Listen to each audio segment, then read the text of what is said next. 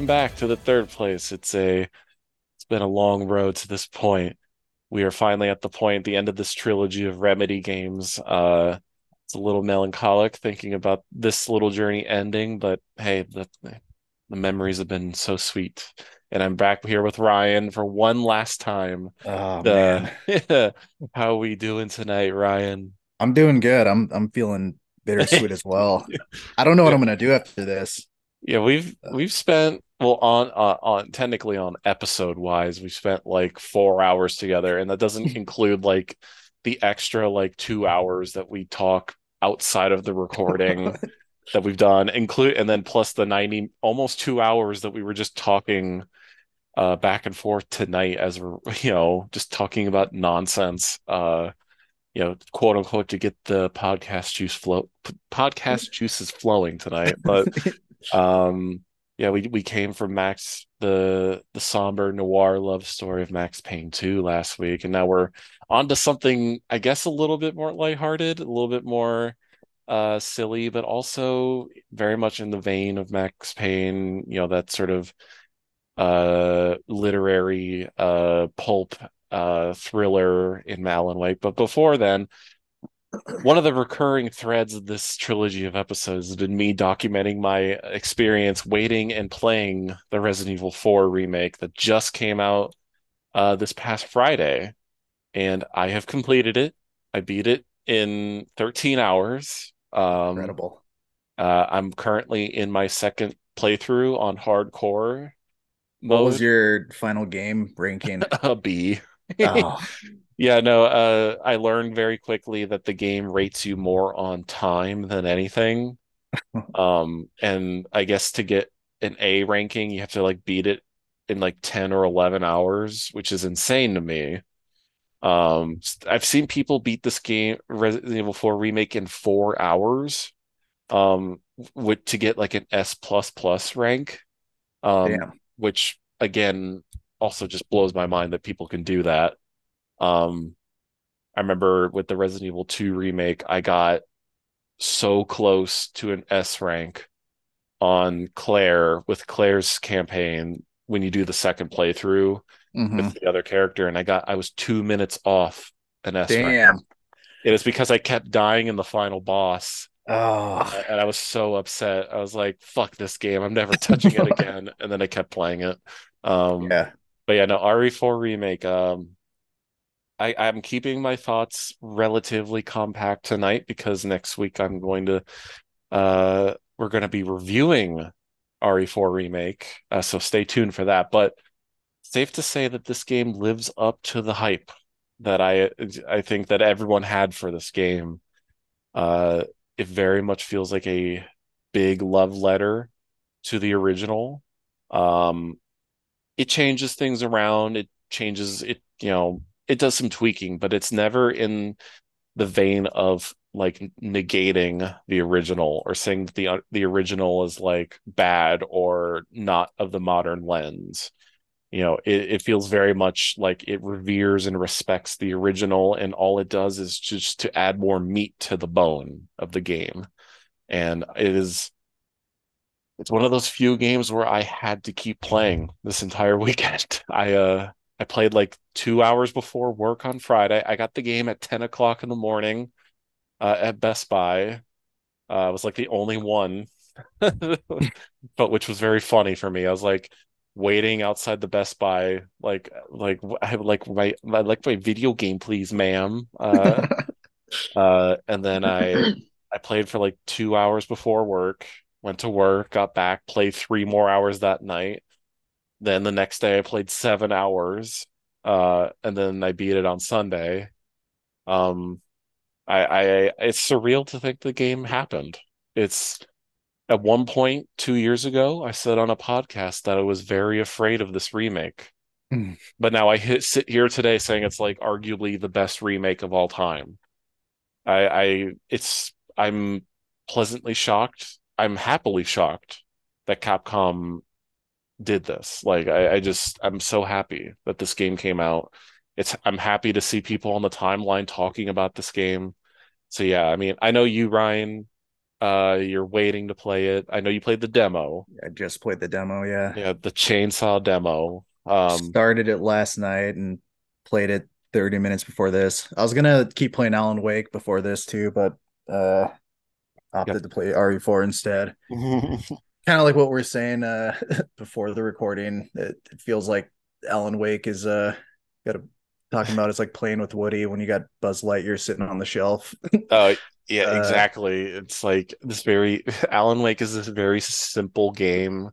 Meanwhile, Resident Evil 4 is like, the Ferrari just like waiting the for you to glow in the like, dark toy. yeah, it's the glow in the dark toy when you're like playing with, yeah, your little puppet character in Alan Wake. Yeah.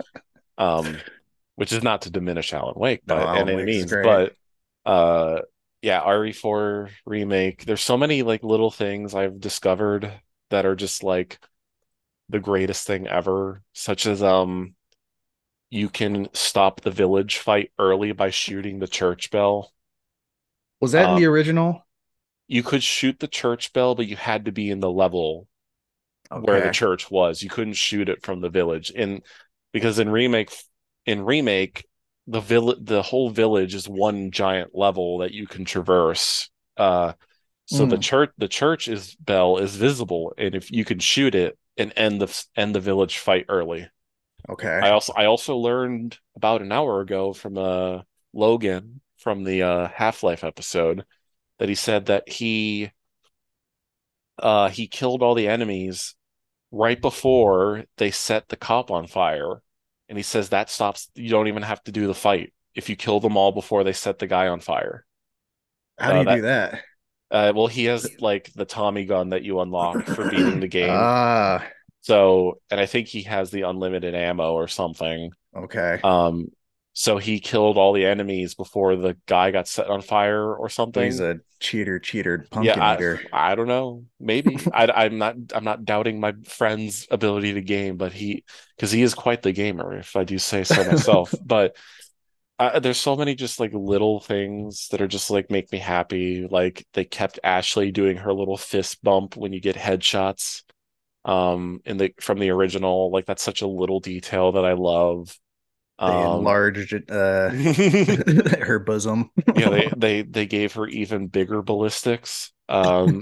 Which that was another fear that I had that they were gonna like make Ashley a girl boss, and they didn't. They just made her cuter, which I love. Like just making her, you know, like one of the things you find in the game is she has her razor phone is broken, and you find the razor phone on the ground, and it's Mm. like though that's because the game still takes place in 2004, Yeah, so it's like yeah, Razor. That's that's funny. that's of the era, and it's a pink razor with her sorority in college is on Mm. has she has a sticker on it of her sorority, which I adore that little detail, her pink razor. And she's like, I think even if you walk past the razor, she's like, oh man, I just bought that. I was like, that's such a little detail that just like, yep, she's a college student. They might have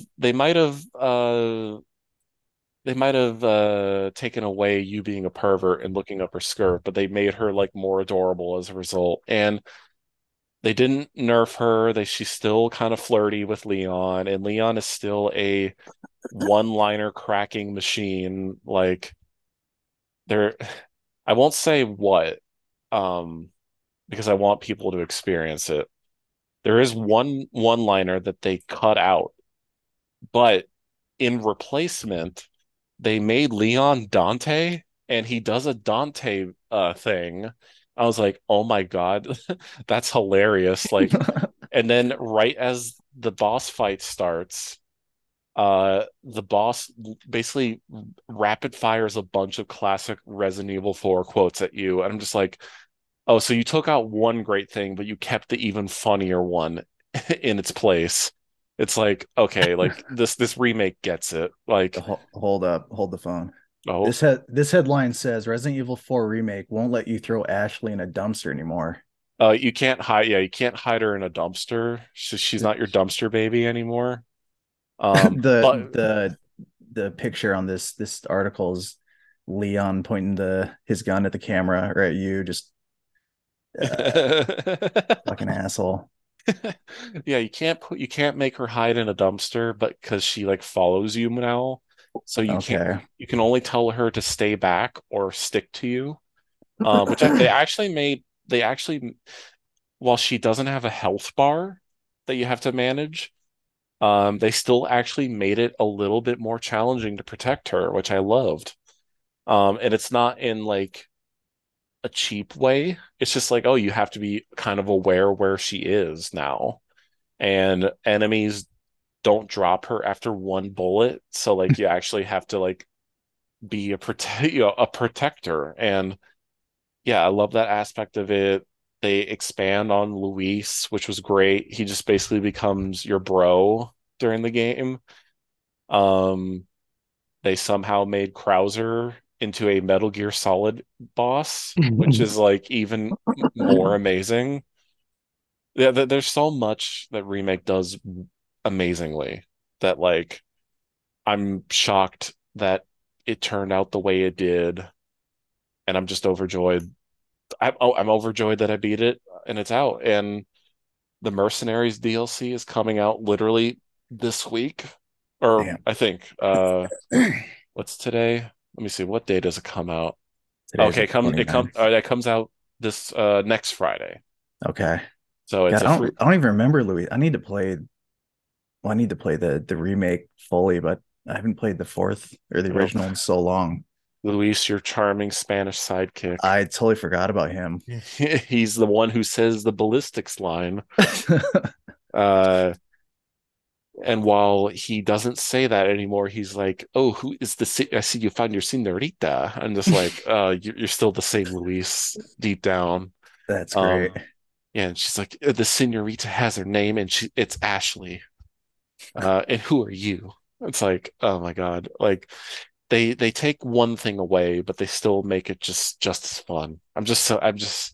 I'm overjoyed that this is out.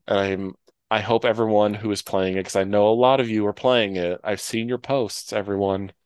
Um, I hope everyone enjoys it as much as I do, and I can't wait to properly talk about it next week. So stay tuned for that. Um, I guess, do you have any rapid fire questions for me about the remake, Oh or God.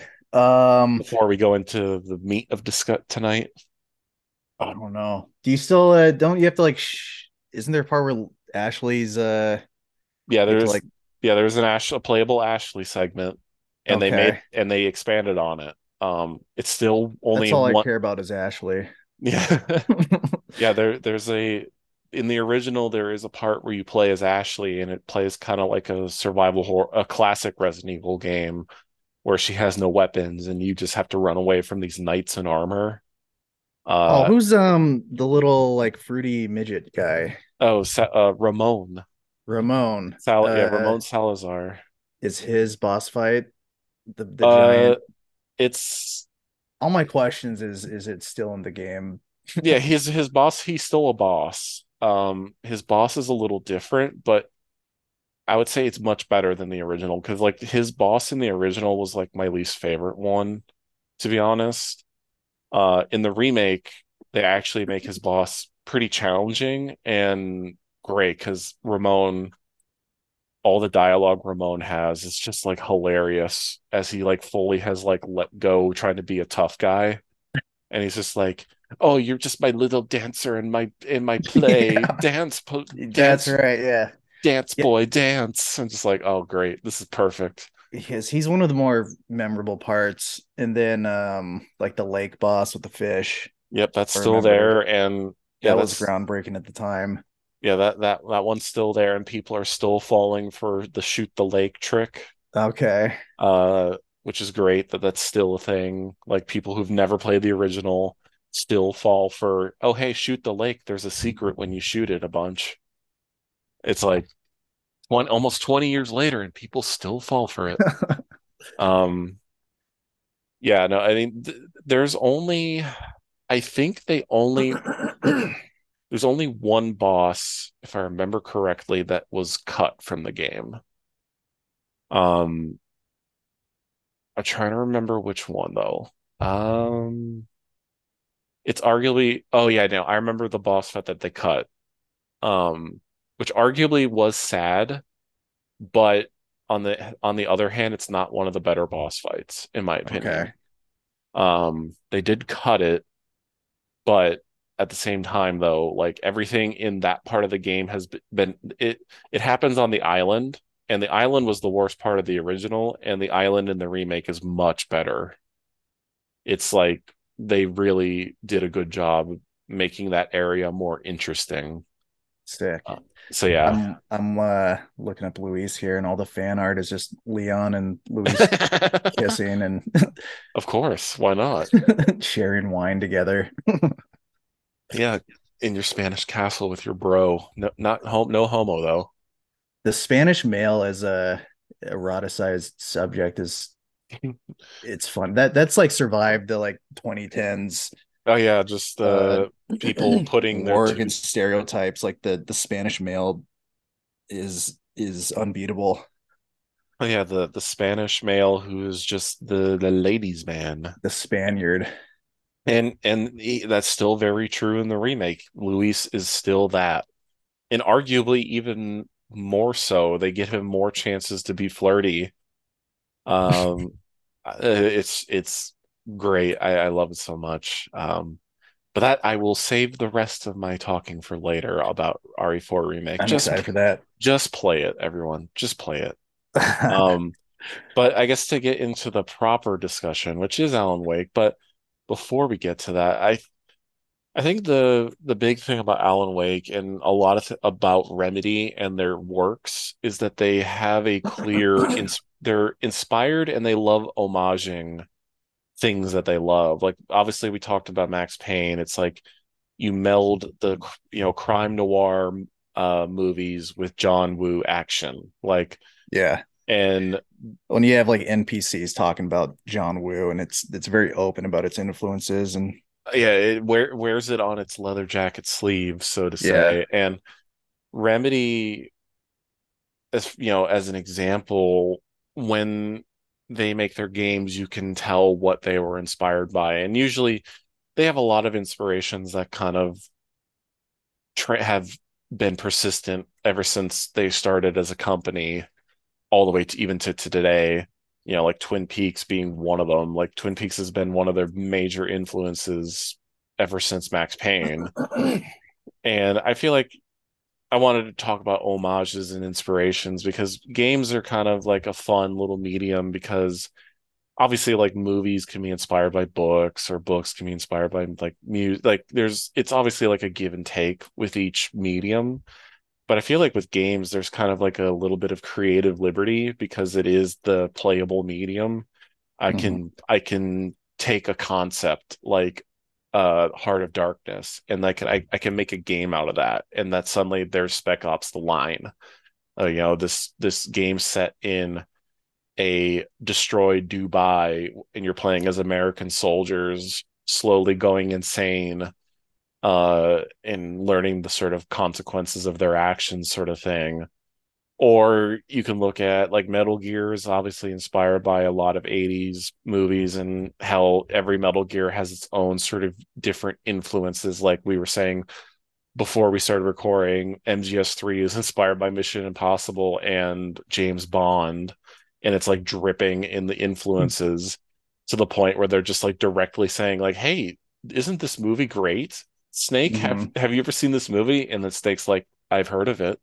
Uh, um, yeah, there's so many games. I love when games are inspired or they want to pay respects or reference things of the past. I mean, like I said just a minute ago, Twin Peaks has been a Twin Peaks has been a major influence on a bunch of games, not Mhm. just like Alan Wake or Max Payne. There's been games like Legend of Zelda, Link's Awakening, was inspired by Twin Peaks to an extent, which you're just like, well, that's a strange thing to be influenced by for a Zelda game. But Yeah. Silent this, Hill. Silent Hill or this one game called Deadly Premonition, Mm. which is literally a Twin Peaks like ripoff, where there's a character like there's a you play as like a guy. I forget his. I'm trying to remember the detective's name. Francis York Morgan is a government agent, and like there's a Okay. guy. There's a police chief in the game who looks almost very identical to Sheriff Truman, where they just rename him to Sheriff Woodman. They have like the two dwarf. They used to have two dwarves in suits talking to you, akin to like the dwarf in the Red Room in Twin Peaks. Mm. And so they changed it to two twins, two twin boys, I believe. But yeah, I mean, Deadly Premonition has the same setup as Twin Peaks. You try to uncover the truth of a murdered young woman in like a picturesque Pacific Northwest town. Like, and Deadly Premonition has become like a beloved cult classic as a result. Obviously, Silent Hill's been inspired. There's a an obscure Japanese only game on the PS1 called Mizurna Falls, um, which is it's a game kind of it takes place in a fictional Colorado town called Mizurna Falls, where you it's Oh wow. yeah it was very it's not the best of games, but it actually pioneered like an open world game. It was like one of the first games to be open world, which is kind of crazy. I think even had a day or night cycle. Interesting. But yeah, you are trying to solve the mystery of this town, like talking to NPCs and all that. But I'm just saying, like Twin Peaks is like an example of like that games are inspired by. Like obviously, there's so many games are inspired by so many different things, books, movies, or music, or what have you. So yeah, I mean, what do you think about the homaging aspect of games, Ryan? Do you have any Yeah. thoughts? I feel like much of gaming for like people like Sam Lake, the creative director of Remedy, and like Hideo Kojima is like gaming for them was almost like playable fan fiction of all of the movies and media that they enjoyed. Where Yeah, and the books or the movies that they never got to write. yeah, because movies and books and stuff, it's kind of what we're saying the last however many episodes about the distance between protagonist and player or viewer or whatever that comes with Hmm. movies and other media. But gaming kind of bridges that distance where you play as the protagonist, and arguably all of gaming is like for these guys of that era, it is like fan fiction where these people are fans of for Hideo Kojima, it's like whatever Kurt Russell films or James Hmm. Bond or this and that. And he's like, well, wouldn't it be sick if I can like play as them and I'll Yeah, create my own like world where I can play as yeah, Kurt Russell in Escape from New York. yeah, and like Max Payne as this sort of uh 2000s trashy Humphrey Bogart, Hmm. um yeah, so that the I don't know if that's even gaming has kind of become its own thing now in the past 10 years, but definitely up through when Alan Wake came out, much of gaming was um, paying homage to 20th century art Hmm. and cinema. Yeah, yeah, you definitely see that. I mean, we were, because the as of today, March 29th, like even though it's not like an homage, so to say, like Parasite Eve is like based off of a book series, Mm. trying to think of other stuff that I mean, like Resident Evil, to go off earlier. Resident Evil's just Japan's attempt to make a playable Night of the Living Dead, more or Yeah. less. Um, trying to think of other things. I mean, like Ace Combat feels like Japan's way to sort of homage Top Gun to like a little bit, I feel like. Yeah. Um, I mean, and then obviously there's stuff where it's like it's quite literally like an adaptation of a property. I mean, like the Witcher games are literally adaptations of the Witcher books. You have the Stalker series, which is an adaptation of the book the book that is the basis of Stalker, the movie, all this sort of stuff. But you even see it, you see these like it doesn't even have to be like a direct inspiration or anything. You can just see like creative liberties being taken in all sorts of forms. Like I think of like the game Dante's Inferno. Sure, Oh yeah. it's loosely based off the Divine Comedy, but it's like, what if we made the Divine Comedy a Devil May Cry inspired game? Right, yeah. It's like, you know, like you were saying about game creators kind of having their playable fan fictions. I think that's kind of like the fun of a game is like, well, what if I let you play? What if I got to play the thing I've always wanted to make? Like Uncharted is it play, what if I was Indiana Jones? Yeah. Yeah, what if I could play as Indiana Jones? Um, Same thing with like Tomb Raider, but it's like, what if I played as a bodacious babe instead? Right. Um, Yeah, there's the role play side of it. And I mean, like Harold Bloom, the mentor of Camille Paglia, he has his book, The Anxiety of Influence, that I haven't mhm, read, but it's something basically it refers to authors or artists having to overcome the anxiety of like being influenced by their predecessors. And that's a concept that always it kind of seemed antiquated to me because I don't think that anxiety of influence really exists anymore. I think more and more people, especially in gaming, are, if anything, more proud to, um, like you said, wear their influence on their sleeve. mhm. Um, that's that's something I think about. Like even when anything I create, like I don't have, I'm not afraid of like showing what inspired me, and if anything, like I feel indebted and want to Yeah, show it off or pay off that debt through homage or however. yeah. um Gaming, I mean, I don't know, like even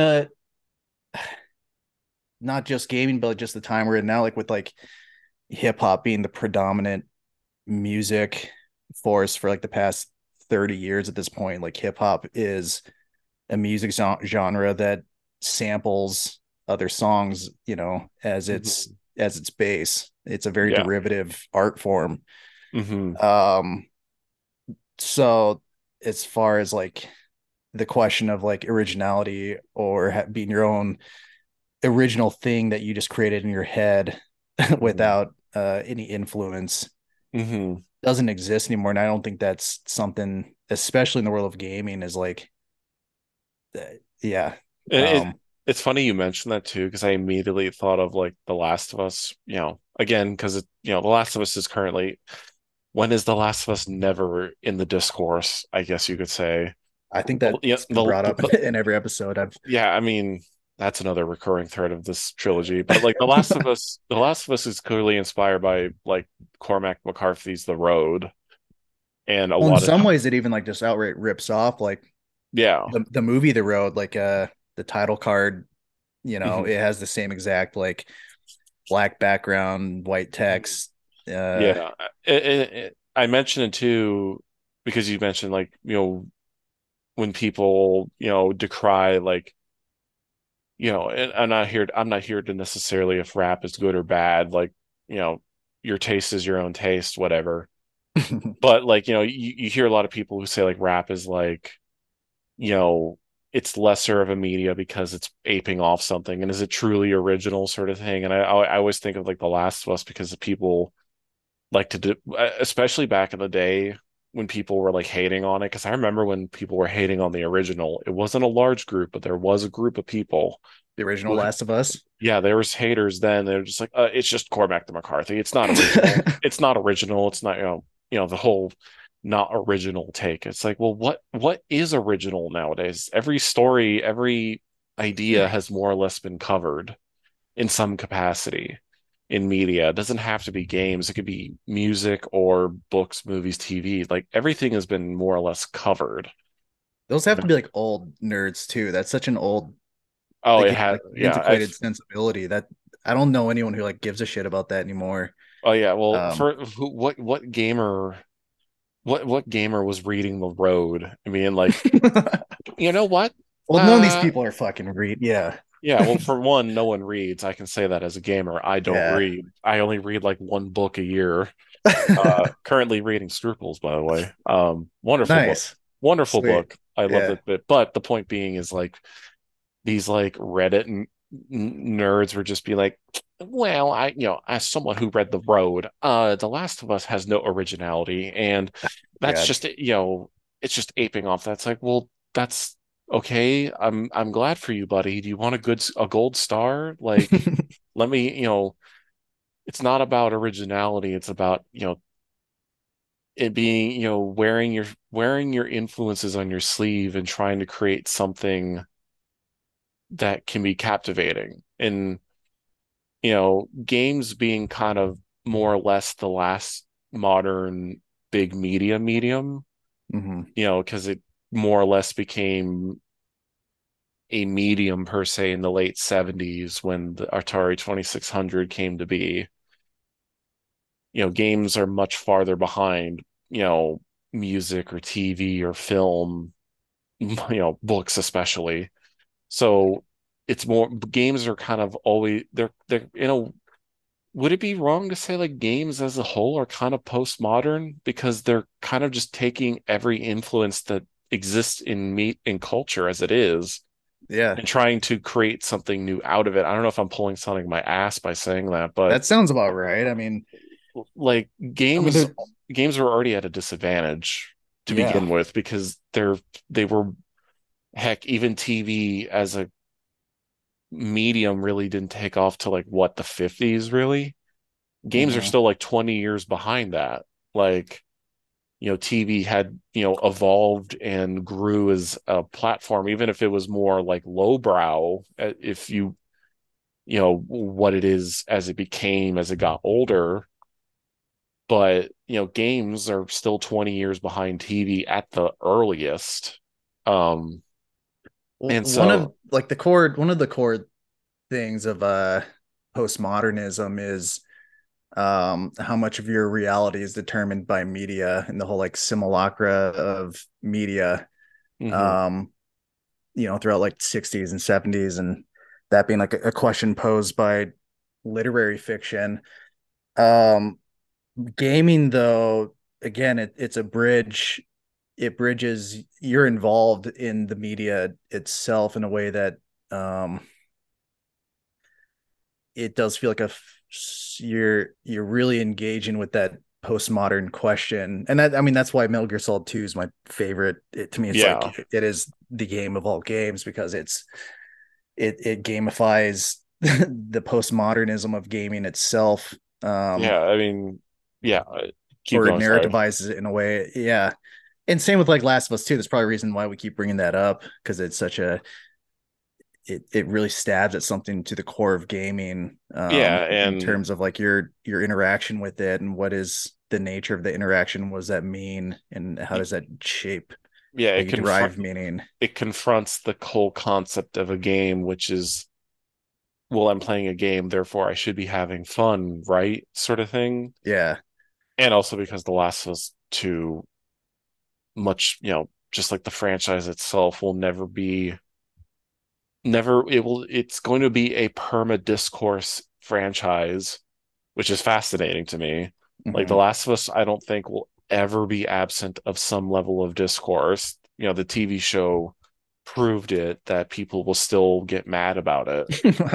You know, Yeah, um, which means it's hidden at something. I oh yeah, It's funny it's with Remedy and like its approach to this. It seems they're much more casual and sort of just flirting with these ideas in a fun way. It kind of reminds me of how Jack talks about like Richard Linklater's films, and how Linklater is this sort of just this cool kind of athletic jock who got interested in film in mhm, just below surface level, but not enough to get over intellectualize it. Sam Lake seems akin to that, where he's mhm. kind of still within like the surface of like postmodernism and playing with it, but he's keeping it within the realm of play and not like agonizing over the human condition in this in the Hmm. torturous way that Last of Us 2 does, or that even Kojima Hmm. occasionally like does, you know. Yeah, and yeah, I think people view Neil Druckmann as a very similar hate figure, even though he's a very good-looking man who is doing things they couldn't do, as much as like any Twitter user will or Twitter or even YouTube personality online will claim like, well, I could have made a better story, a Last of Us story. It's like, no, you couldn't. Like, Yeah. you couldn't. And Neil Druckmann, this like handsome looking Jewish guy, like, I think they just view him as like some sort of like wishing they could be him sort of thing. Like, Yeah. I remember reading about Neil Druckmann. It's like, yeah, he wanted to be he studied criminology, so he wanted to be so he could be an FBI agent, which would help him write stories better. I was like, oh, okay, that definitely kind of explains things. He seems like a on the boots guy. But the point, not to get too sidetracked about Neil Druckmann and his Real beautiful. quick about Neil Druckmann and his beautiful face. Yeah, there's not like one picture of him soy facing anywhere, which I think is a good sign that Yeah, I he's don't remember. I don't think there's a soy face image of him. He's always been very like calm I'm looking. I'm very sensitive that now after the Everything Everywhere All at Once Yeah. Oscar wins, and you fucking look up the directors and it's just like, oh my god, dude. Yeah, and like Neil Druckmann just looks like a handsome guy. Like I like the image in my head is always him when he grew his hair out and he has like his like Jew curls flowing long, and he's just like a normal looking guy who got into like gaming as a Yeah, young kid. yeah, Um uh People hating on on our Jewish media people. It's a disgrace, I say. I'm just kidding. yeah. Um This is I this think he's actually, anti-Semitism. yeah, I think he's actually from like I think he either his parents did or something like from actual Israel. Like Oh, apparently, really? I remember him. I think he actually didn't know how to speak English, and it was because of like Was he books. did he serve in the Israeli army? I don't think he did. I don't He think has he ever did that. he's personally killed Palestinians and This is where he got the inspiration for and Appy. yeah, that's why it's the games are so violent. Yeah, he's like, I had firsthand experience. But I think the point being is like to go off the Metal Gear point because, Metal Gear Solid 2 is like a crown jewel in terms of like games as like sort of their potentials. Like Metal Gear on the surface level is inspired by like, spy movie, you could say like spy movies or 80s movie like Escape from New York, like literally Snake or Kojima literally just named Solid Snake after Kurt Russell's character, which was Snake Plissken, who is the fake name that Solid Snake takes in Metal Gear Solid 2. Um, Snake literally it was designed off Kurt Russell. Like you can view it on the surface level of that, but like, Metal Gear Solid 2 then kind of breaks down into this like impenetrable meta commentary on itself as a game and games as a medium. Hmm. And, I guess in the whole homage thing, I think it gets to the core that games will always be referencing or homaging something because it's always trying to pull something from media so that it can stand on its own 2 feet. And it works, obviously, like in the case of Remedy, like their homages and inspirations really, really ring through and you can feel their influences. And but then like at the same hand, you had like people who when they see something they don't like, it's like the like gaming itself just like, oh, you're just aping off this, you're stealing from this, blah blah, it's just like there's like this weird fine line the games ride where it's just like Yeah. when it works it's beautiful, but when it doesn't work people get very upset by it. Well, I mean, what would be like the antithesis of like a pure game without like Tetris Yeah, or Tetris, I guess, like I guess I mean Mario. Mario. I guess But even Nintendo, then, you could probably find, some influence. Like, yeah, I mean, Nintendo what is a good. Donkey Kong is like King Kong. Yeah, Donkey Kong's King Kong. Metroid is Alien, basically. Well, Um, and the thing about that too, I mean, like Tetris is revered as like an OG game, but like the legacy of that style of gaming goes up to like Candy Crush, where it yeah, feels almost like a sincere, sinister waste of time. yeah. That you're It's like, like dealing with the devil and yeah, just the true time waster. yeah. Um, It's so simple on the premise, but then like once you like re when you rip it to its core, it's just like, oh, this is really boring. Or yeah. like, um, I had weirdly this last week, I had like very locked away memories of playing Bejeweled 3 for the first time, Oh and damn. just like playing it on my dad's like Windows XP computer in his office. Yeah, that's one of And those games that's just like by default on computers, oh or yeah, because it was. and then it was on every mom's phone. Um, Dude, yeah, those games are they're sinister because it's like when Candy Crush came out, I remember like every playing it, mom had it. everyone and me. Yeah. And I I would remember I fucking remember I remember spelling with friends or Scrabble with friends. yeah, yeah. At Uh least that like there's something social yeah, with there. that, but that's like Candy Crush, it's like I'm in the bubble, I'm in the pod. I would Yeah. when I wasn't playing, I'd like sit on the couch and just like imagine in my head the perfect scenarios to like crush as many candies as once with like one move. And I'm like, oh dude, I'm an addict. Well, I guess And not in like any like cool like gambler way. Like there's no chance at winning big at anything. I just get a high score.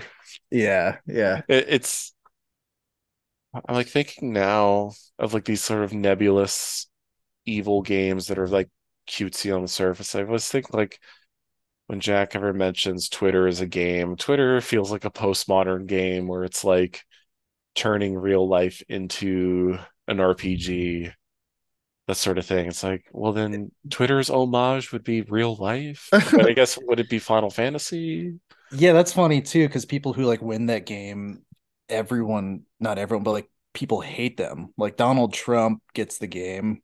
Yeah, he gets the game of Twitter. Kanye, he's got his own issues, but he gets the game. Yeah, Elon Musk owns the game now. yeah, Uh, you know, yeah. these are taboo Yeah, subjects. like Jack wins the game. Zach Jack wins the gets the game, game. Zach gets the game, you Yeah, know. yeah, like well, it's weird how like the foundation of gaming itself, at least now that I think about it deeper in this Giga Brain style, it's like gaming really does feel like a birth. I mean, gaming did kind of technically birth because like postmodernism started in what, like the 60s and ended in like what, the 80s slash 90s, I think. I can't that remember. that whole thing, I when I was in like my post grad book club, that was like I mean, arguably it's like there's a blurry line between like modernism, like within literature, there's like James Joyce in Hmm. like the 40s was like kind of Finnegan's Wake maybe being like the first great work of postmodernism, maybe. I don't know. It, That's a whole thing, but I feel like gaming though, I guess what I'm trying to get at, trying my damnedest. I think because gaming was more or less became mainstream of that era when it was starting to, I guess, gain traction as a literary movement or whatever, as an art Mhm. movement, whatever you want to call it. I guess games being born in that soup, like just kind of allowed it to sort of take its own weird identity. I mean, you could look, I'm like, Call of Duty, it's just, it's like a, band of brothers, Saving Private Ryan, every sort of World War II movie was, it's a playable World War II movie. Mhm. Um, trying to think, I'm looking at my game shelf to like pull like good. I mean, talked about a few weeks ago, Killer 7, and that's like a David, hugely inspired by David Lynch. as its own thing. It becomes its own unique thing, but it's David Lynch isms are clear as day to anyone who has like ever seen it. Yeah. Even down to the fact that it borrows like the blue static from Twin Peaks as like a loading Okay. screen. Like, you see those sort of visual iconography passed down even to like a small level Japanese game. Um Yeah, dude, Lynchian is like the new Kafka-esque. Like I guess so, yeah, it's I, very true. Lynch is he I think we are It's in this like Lynchian age. it's weird how games are gaming is very tied to him. Like even though he himself obviously probably would never understand what a game console is. As I've always said, he probably, when he was filming the third place commercials for PlayStation, he's like, "What's a PlayStation? Yeah. You play a video? What?" A side note on that that's kind of cute was Alan Wake being like indebted to Stephen King. Uh they gifted Alan Wake to Stephen King after it released. And his and his response was that he couldn't play it because he didn't own an Xbox. And it's like, you're Stephen King. Like there's an easy workaround, You have the money, bro. Yeah. This was 2010 or whatever. Yeah. Xbox 360s were like 200 bucks You at can just, least. I don't have an X game. I don't. What's an X play? Yeah. Um, but yeah, like I'll try to think. Like I, I always look to my game shelf as a sort of like help me game shelf. Give me But no, I what mean else? we began this like talking about like Twin Peaks and its influence And we kind of on circle back. gaming. But I do think like I consider Lynch probably the greatest filmmaker. Or like Mm. he's the fulfillment of like cinema. Like he really hit the core of what cinema is in a way that transcended the form, and Yeah, then in a way that he was able to, by transcending the form, he was able to like pass on the torch to the next medium, which was gaming. yeah. And those who got it. And I think Remedy and a lot of the Japanese got it before the West did. Oh yeah. I mean, Clearly. yeah. Japan idolizes that man's work. I mean, Yeah. you see it in so many different things. Um, which is, it's yeah, it's fascinating how he himself became such like a very like on the surface you wouldn't see it, but if you know, you obviously see it. Like it's like it's like once you know sort of moment, and you Mm-hmm. see it all across Japanese games, like whether it be from the littlest little reference to like something he's made or just to the straight structure or whatever. I think Mm-hmm. that's the impact of a man to have on that medium that he has like probably no idea what it is, or like a game, what? A Game Boy? Yeah. Well, what is a cartridge? What does the Mario do? Well, like even him explaining like the medium that he's a master at is like movies are dreams. Like they are dreams, and Well, maybe that's why games work so well with him, because games are like dreams made real, yeah. where you're literally creating something out of nothing. You're creating something out of code strings. Hmm. Unlike a movie or any other of the medium where there is a sense of tangible reality to it attached to it. Hmm. And gaming is so birthed from the the electricity in the wires of your computer, or your computer making something, or your console making something. Maybe that's why he's always kind of like made sense for this industry as like a looming inspiration to so many people, Remedy included. Yeah. I guess to wrap this part of the discussion up, I think gaming should embrace where, a game should embrace its inspirations and not be afraid to like say it's original or anything. Just hey, if you're like Alan Wake, say you're a Stephen King twin playable Stephen King novel. Like that already sells me to begin with. Or Yeah. I think games just need to embrace whatever inspirations come from it. Like heck, you can be like Doom and be inspired by like, the metal albums of the 80s or whatever. Yeah, yeah. Your influences can create something magical, and I think that will segue us into the game of tonight, which is Alan Wake.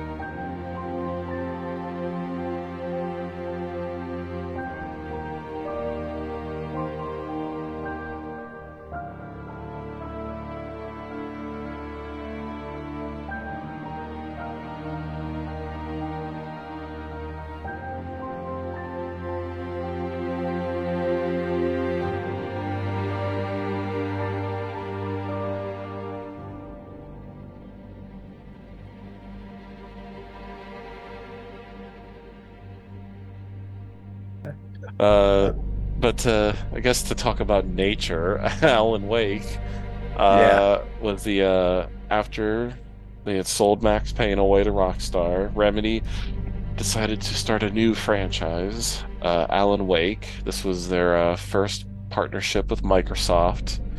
Alan Wake came out May 18th, 2010. Oh, It was this an is technically Xbox territory now, Yeah, right? this is an Xbox. This was originally an Xbox 360 exclusive. Yeah. Um, this game had a very noted development hell, so to say. Started development in 2005, and it took 5 years to make. Uh, Originally, it was supposed to be the antithesis to Max Payne, where instead of your a cool John Woo cop, instead you are an author. And instead of a linear game, it was going to be an open world game. And then Yeah. they realized that that was not going to work, that they couldn't have their trademark stories with an open world game. So they decided to bite the bullet and make a linear game and sort of double down on what they knew best, which was to make an action thriller, sort of Stephen King, Twin Peaks, David Lynch inspired entity. I remember when this game came out, I was one of the few people who bought it because this game came out. I think this game originally only had 150,000 copies sold No at way. launch, and I was one of those people. I dragged my oldest sister to take me to GameStop, saying like, "Oh yeah, it's a game that's inspired by Stephen King. Isn't that cool?" She said, "Yeah, sure, okay." Um, You kill people with your flashlight. you killed the darkness, just like And she's like, yeah, that sounds great. And then but yeah, this game was a took a while to get its mainstream because you know what game came out the I think the literal same day? What? Red Dead Redemption. Oh, dude. So it was doomed A from true open world. yeah, true open world game in in the nature. And then also Super Mario Galaxy 2 came out like a few days later. So Alan Wake was stuck between a rock and a hard place. But eventually Alan it Wake gained is a loser. yeah, Alan Wake's a dork compared to Mario and John Marston. Get out of here. Get out of here, writer. Yeah. But eventually this got a cult following and got like two DLC spin-offs and then a standalone DLC in Alan Wake's American Nightmare. And most recently got a sequel finally announced over basically over 10 years later. That's so Uh, sick. I know, which makes me so happy. I was soy facing when it got announced. But yeah, Alan Wake, I think it's a very underappreciated game. It does something different. It's both similar to what Alan or Remedy had done with Max Payne, but it's almost its own unique little beast. So I want to know, Ryan, what do you think about Alan Wake? Oh, dude, I loved it. I just played it for the first time as part of like my Max Payne spree I've been on, Hmm. realizing that who Remedy Games even is. After getting back into Max Payne and then learning that Alan Wake and Quantum Break and Control were all Hmm. part of the Remedy games. I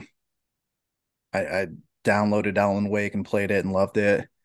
Hmm. Because I remember when it came out, I remember being like intrigued and thinking like in my head, like, oh, it's cool that people are doing something different, but Yeah. I had at the time no interest because it looked like a shit game. And I didn't have an Xbox or anything, but it's this one's more recent for me and I've really enjoyed it. Hmm. I'd be curious how if I would have enjoyed it back then. Um, Hmm. I don't know if I would have, or it'd be a good game. I mean, what 2010 were people still even renting games then? Uh, Maybe in a small amount, maybe through GameFly. yeah, I mean, I could see this being like a hit if if it came out like 10 years earlier as a sort of like rental Oh yeah, if sleeper. Blockbuster was still around, this game probably would have been Yeah. a bigger hit. Yeah, that's the thing. Like, this isn't a game that sells itself well. Um, No, because it's like, oh yeah, you play as a writer and you point a flashlight. It's like, what a great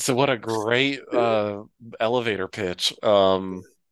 uh, It and well, the in the main guy, like Alan Wake himself, is such like a loaf of bread. Just there's really looking at him, nothing too interesting about him. In the oh way yeah. of like you look at Max Payne and you see the name Max Payne and you got that stark black and white and red, Hmm. and it's like, oh, I'm entering a crime scene here. Whereas this is some Entering a book. yeah. What do gamers like? Yeah. A book. It's like, And you got a flashlight mechanic, and you which have is four something that guns. kind of was intriguing. Um, but yeah, it is and it probably will be just a remain as a cult classic. I I guess pending the success of Alan Wake 2. I suspect that their original vision of this being an open world game, uh um, they will realize with Alan Wake 2, hmm and then Alan Wake will retroactively, be praised. yeah. I Um, I definitely think it slow burned its way to its following where it got like over 1 million copies sold. I remember at the time because I played it and I loved it to bits back in 2010. It was actually my birthday gift that year. I think I asked this for my no way. birthday. Yeah, because my birthday's May 22nd, and this game came out 4 days before my birthday. Mm. It was my 15th birthday present, which is really Dude, I funny. I loved asking the grandmas. I'd always ask for games for my birthday. Yeah, but yeah, I remember I played it, and of course, me being the precocious little gamer at the time while everyone was still playing Modern Warfare 2.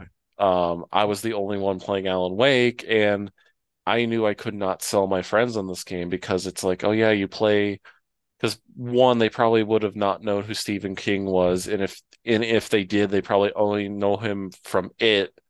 And my friends would have Right. probably it's like, oh yeah, that long ass book we had to read for English class Hmm. that they didn't like. Like I feel like if I had told my friends, oh yeah, it's like a kind of a horror game inspired by, Stephen King novels and Twin Peaks, like they'd be like, what are you talking about? This sounds like the worst thing ever.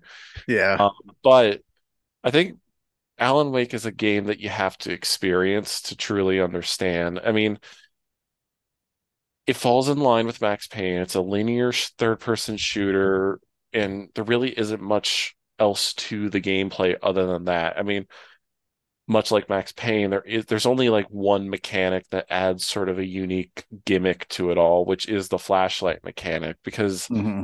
uh, which really no other game has done as far as I am aware of. There's been other games that kind of play around with the concept of light and enemies shrouded in darkness, or you need to like use light or some sort of object to illuminate them. I think of like Fatal Frame, where Yeah. in order to see the enemies, you had to use a camera to show them.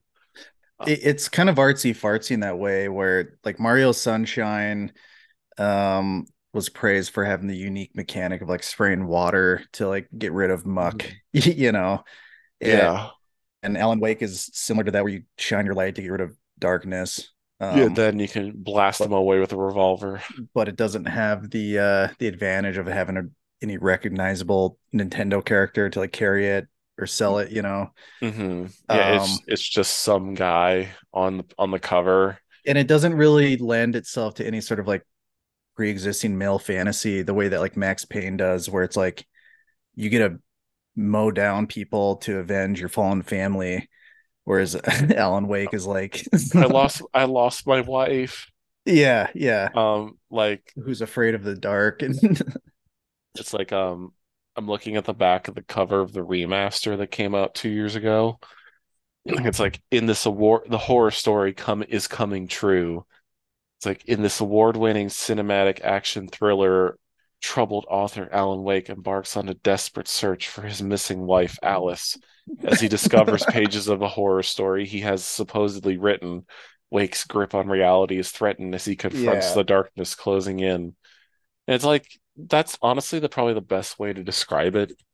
yeah, And that's it's kind of just sort of this unique little trip of a game. It doesn't present anything unique or groundbreaking exactly in terms of gameplay or story, but what I think sells it again is the Remedy flourishes, down to Sam Lake's writing to I mean, the game is still gorgeous to look at. Like when the Taken, which is the name of the enemies, mhm. when they start rolling in and you just hear the wind howling and the trees start flapping around violently, and you just hear that sort of ominous, like kind of humming sound starting to kick in. Like in terms of just, and like, the flashlight being so dynamic and illuminating these gorgeous, Pacific Northwest locations. Yeah, I think all these, like, it's a case of the little things add up, you know, whether, Alan Wake's narration, it's like campy to some extent, it's pulpy, you know, it feels very much like a Stephen King novel. And you can tell Sam Lake loved those type of novels. And he does a really good job sort of capturing that energy in this sort of these long-winded monologues that Alan has about being a writer and losing control of his story and, being succumbed to a horror story and all that sort of stuff. And then, you add on top of it the simple but very rewarding gameplay. I will say, shutting the light down, having that sort of like weird, like creepy voice kind of get higher pitched as you like pierce away more of the shadows. And yeah, just that like, that kind of little explosion as that all goes away. And just that satisfying sound of the revolver, clicking. uh, and making this like weird firecracker explosion when the enemy is finally defeated, or down to the flare gun, like having the Max Payne slow-mo as it's fired. It's just like, like Yeah, it's it's very texturally satisfying in that way. Again, it in the way that like Mario Sunshine, which wasn't even really, I didn't, it's not my inspiration. favorite, but like Yeah. that one is satisfying the way that like you're cleaning your room and there's like mud all over, and then you get all the mud out, then you got this clean room. Like Alan Wake is similar, where you're shedding light on the darkness in this very simple, rudimentary way. It's And a simple rudimentary way, but much in the way how Max Payne create lets you create like a cinematic moment in gameplay. Alan Wake still does that too. It's much more subtle and simple in its execution, whether it be executing a perfect dodge initiates like a slow-mo, dramatic slow-mo camera angle, or like I said, the flare guns, creating that sort of panoramic 360 slow-mo as it's about to vaporize the shadowed enemies, or even just down to how light reacts with the world, like the flares themselves, just completely illuminating like a location in that red light. Like it's subtle in its way that it grasps you, because mhm. it's really all the sort of, it's just kind of following down the path and just occasionally getting into fights, finding the lost manuscripts of the story that you supposedly have written but you don't remember writing. And it's just that kind of absorbing everything that is around you. It's very like, it kind of has like a liminal quality to it. It's not like trying to engage you in combat. It's more kind of engage you in the sort of ambient experience of playing a game. And you, the player, and also in a sort of way, Alan are like a blank slate. Even though Alan's a defined character, it's like you, along with Alan, experience sort of the world getting more and more violent towards you, whether it be, possessing objects and hurling them at you, or down to like these big swarm tornadoes engulfing the land, or even down to the end of the game where like the words from his story become real life objects, That's right. Yeah. and summon objects into the world themselves. Like it slowly lulls you into sort of this like unique little world that it crafts. Yeah. It it really, I mean, for one, the setup isn't really like anything else. There's no real game about a writer, like, and the writer's story becoming uncontrollable. In a way, it kind of feels like Sam Lake kind of commenting on like his stories and Max Payne kind of becoming this sort of uncontrollable thing that like he in a way had to like let go when they sold it to Rockstar. It's like, Yeah, definitely. Well, they couldn't, I don't think they even like, they can't mention Max Payne in the game because Rockstar owned the rights to but Max yeah, Payne. even though they clearly are referencing Max Payne, Yeah. like Alan is known for a series of books. They're basically Max Payne. And all the covers look like it's like guns with spatters of blood, you know. Yeah, Um, it's legally legally different Max Payne. but almost the suggestion is that like Alan Wake is like the author of Max Payne, Yeah, it and he gained success off of writing these books and is recognized, as he's this successful author who's almost trying to get away from his own fame. mhm. Because I mean that's kind of the whole premise that he's going to Bright Falls. Yeah, um great name of a location. yeah, which is the substitute for Twin Peaks, Bright Yeah, Falls. Bright And Falls and Twin Peaks with he's the kind of just trying to go there to get away, but then he goes there and he sees signs and pictures of himself, and the the humble townsfolk recognize him immediately and like, oh my god, Alan Wake. I'm your biggest fan. It's Yeah, and like he's like, Jesus Christ, dude. stumbles into the the Oh Dear Diner, The Oh Dear Diner. Yeah.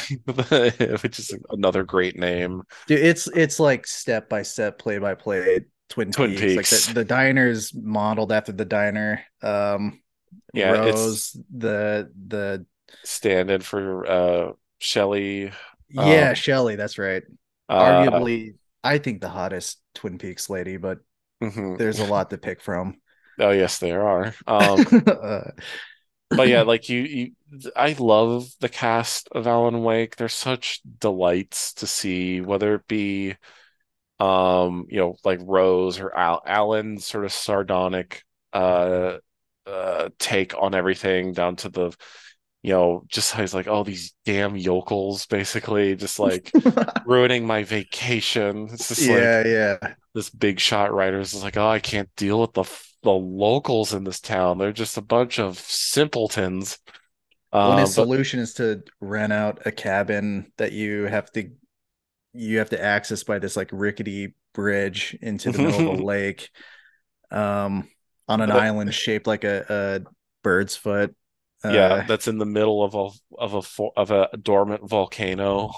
yeah, there's like an Amityville horror thing going on where there's like, Yeah, uh, it wears all of its inspirations on its sleeve. Like it becomes like a fun house of like, oh, what's this referencing? Like, oh hey, like when Alan wakes up in the mental institute type place, it's like, oh hey, here's the Shining reference, or yeah, yeah.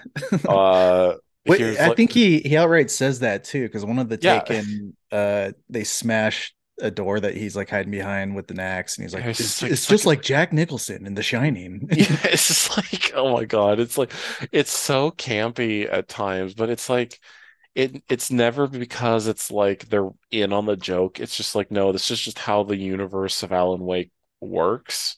Yeah, Like everything, it feels it's not like a direct like a mish. It's like a collage of different sort of things that Remedy, Sam like love, and they're just like, we can make a game out of this. Uh, we can have our one flew over the cuckoo's nest yeah, reference. We can have our Shining reference. We can have our Twin Peaks homage. We can have our Twilight Zone homage. Like yeah. What's uh funny too is that it was kind of a flop upon release because it does feel of its time in terms of like its location in that what 2010 or whenever yeah, this came out, that 2010. this is like peak Twilight, Pacific Northwest Washington, Yeah. um the rural white people who are still like Mhm. close enough to Seattle to have a sense of pop culture, Yeah. Yeah, totally.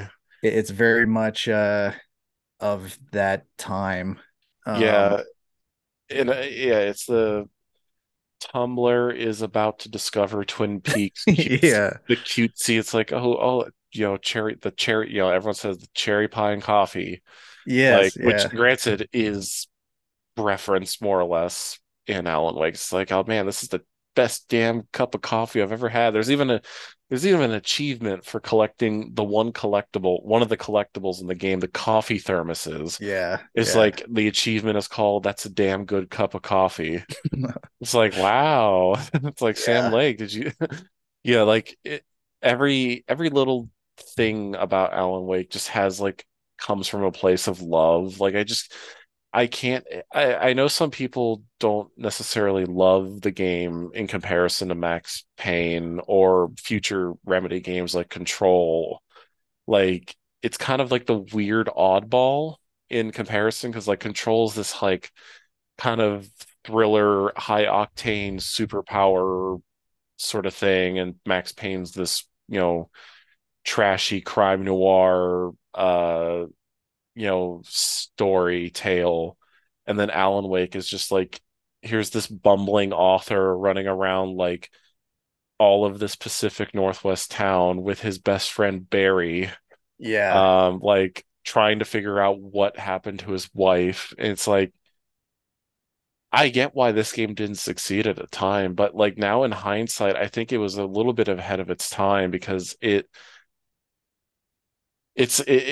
weirdly enough, it kind of like because of it because Remedy loves what they love and they don't particularly have any shame, and they also are very smart about understanding their influences. It's like Alan Wake kind of predicted the return before the return happened. Yeah, Like absolutely. as when the game ends and Alec gets trapped basically in the red room, but in Alan Wake I think it's called the lake. Basically, he gets trapped in the like in between world, and then suddenly his like evil version gets transported to the real world and is causing commotion, causing Uh-huh. havoc. Mr. Mr. Scratch, Scratch, yeah. um, which I think it's interesting how, even how the sequel was announced like over a decade later. Like that's very Twin Peaks: The Return being announced coming out 25 years later after they kind of predicted it. It's interesting. I find it interesting how Twin Peaks, or not Twin Peaks, I mean, Alan Wake kind of becomes a celebration of love of media. And as a result, it becomes its own unique little experience. Um, like we mentioned how Max Payne has like it's the little TV shows that it interlaces through the journey. You have in Alan Wake you have Night Springs, the Twilight Zone parody, Which or is the complete inverse of like Bright Falls. oh It's yeah, like, where everything's going wrong. yeah, Um, it feels very what's the town called in Firewalk?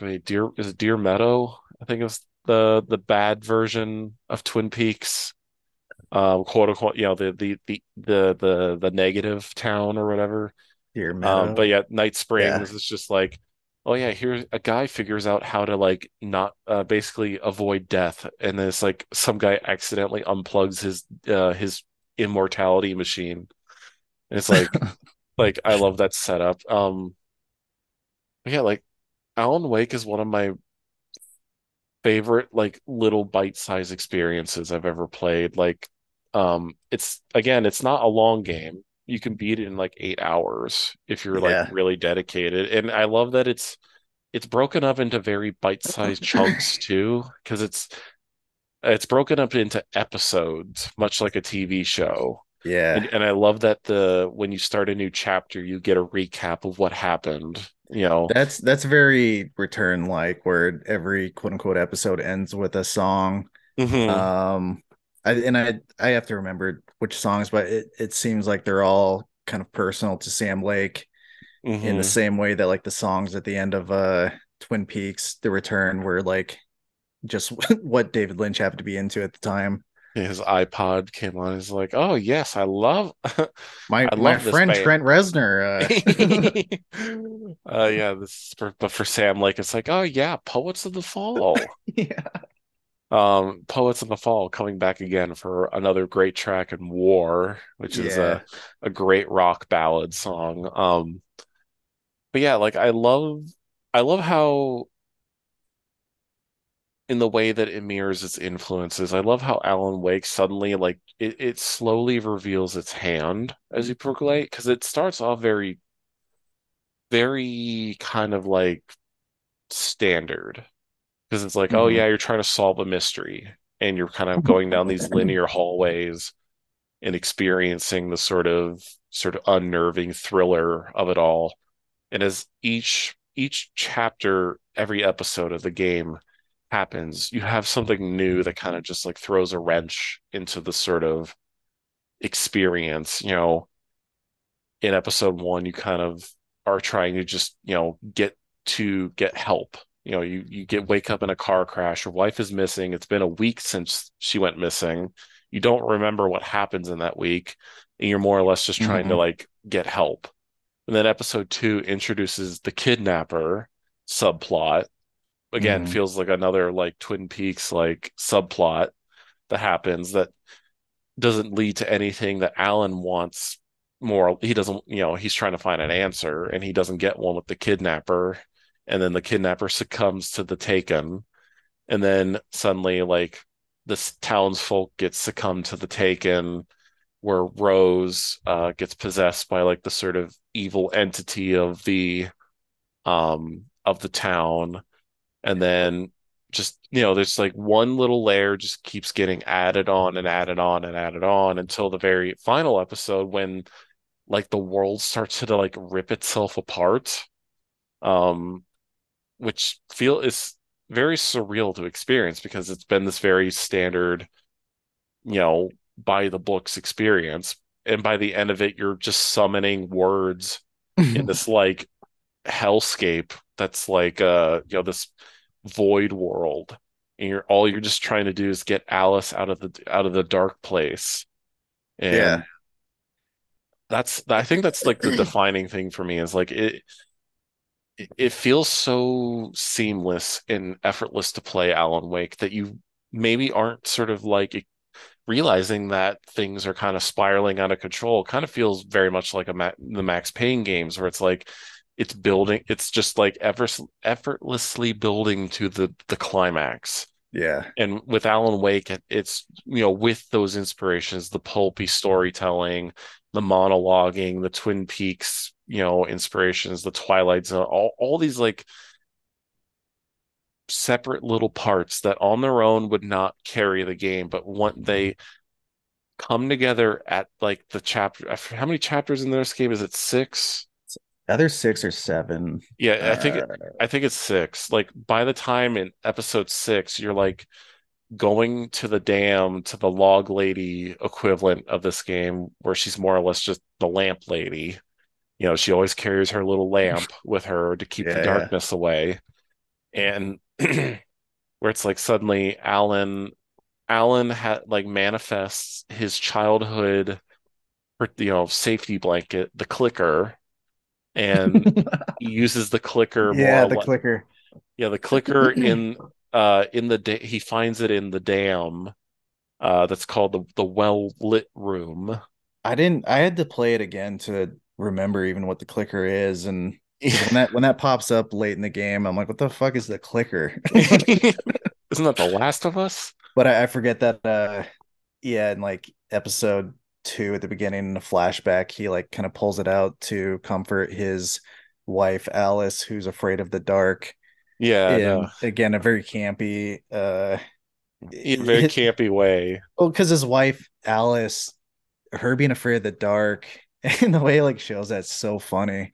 Yeah, it's like Um, in a snowstorm and the power goes out. It's like, Alan, can you yeah, can you check the fuse box? It's my like she favorite line from the game right before she disappears. So like they get to the cabin and he has to find the light switch and like turn the power on for her because she's afraid of the Mhm. dark and doesn't want to go in.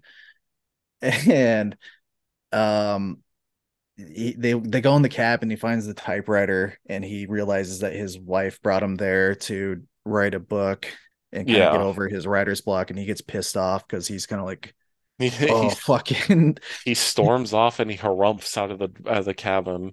And the voiceover line when he walks out of the cabin into the dark, he goes, I knew my wife wouldn't follow me out into the dark. Like This like you Alan is fucking bitch. Like you asshole. yeah, he's like It reminded me of a On the Curb episode when Larry David is like two timing these two girls in wheelchairs, and inevitably that like doesn't turn out well for him, and they try to attack him, and so his way of getting away from them is running upstairs so they couldn't so they couldn't follow him. So Oh my God. whenever Alan Wake is losing a fight, he just runs into the dark. It's like he knows these like cowards won't follow him. Yeah. It's His poor wife who's that's just another thing. This game's like actually pretty funny. Like it's it's like dude, it's so funny. And his line delivery. Because okay, so in the Sam Lake AMA, when someone asked him his influences, he mentioned Bret Easton Ellis, and I don't know like what of Bret Easton Ellis's work is actually in the uh-huh. game, other than that Sam Lake's line delivery sounds like Pat Bateman from the movie. Like he's it's very American Psycho esque. Oh my Um, God, that's really funny to think about. Just like this Finnish guy, like just being inspired by B.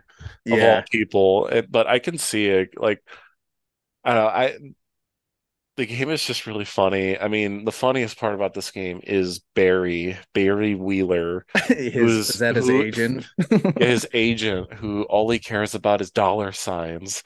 Um, who Yeah. feels like he's Yeah. who feels like a rejected Max Payne character, and he's voiced by the guy who voices Gognitti, who's like the greatest stereotype of an Italian ever. And it's just like you have this like bumbling like guy who's in like a big puffer coat. Yeah, Like, Barry's Jew coded in that way where he's yeah. like his Jewish agent who's despite all of the mayhem going on, he's still just like, well, Alan, when we gotta get this book out and like, Yeah, we got to think about the big story, Alan. yeah, We got to Al. We got to think about I love that he the car he rents is like basically like a Hummer to more or less a Hummer. yeah, Like, and he's like, you know what, Al? If people heard what you were saying, they would put you in the loony bin. You got to hear what you're saying, man. This is yeah, like, it's every bit of Barry's like when he's like on the phone cowering about the crows attacking the cab, and he's just like, you know what, Al? You were right. Everything you said was completely true, and I'm sorry I doubted you. yeah. I love just these like specifically typecasted people that like Remedy is able to pull.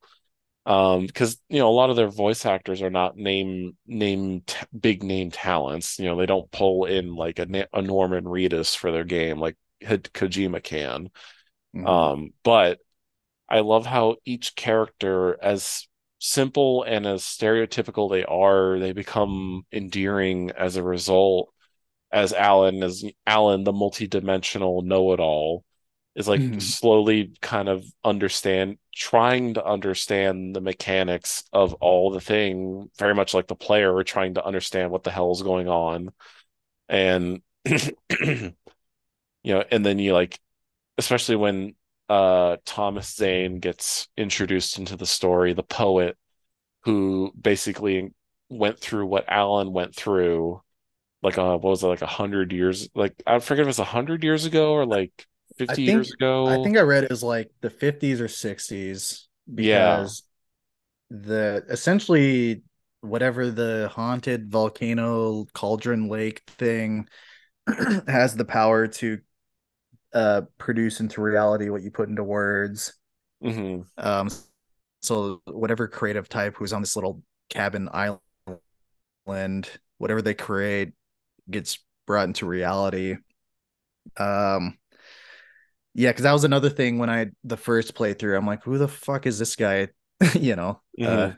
the Alan, whatever the guy before Alan Wake, because he was married to Barbara Jagger, Hmm. Yeah. right? Yeah. Because I think she's so. essentially like this ghostly figure. So there's that woman who is essentially the Evil and spirit, she's sort the of like evil she's spirit. like the trying to remember the thing in the Twin Peak, Judy. She's like Yeah. she's the Judy of the world. She's essentially like the face of like the quote unquote dark presence, which is just like this primordial force of dark evil. Yeah, that comes out of And creative people. yeah, and Barbara Jagger was just a person at once, but then whatever happened, they died, and she becomes like this kind Possessed of entity. the possessed representative of the dark presence Hmm. that consumes this town and that requires Alan Wake. Um, To be sort of I mean, he more or less becomes the Cooper of Bright Falls, where and same with like he's The Shining. It's like the way that the hotel needs the boy because he's the talent that hmm whatever the evil force in the motel needs. hmm Yeah.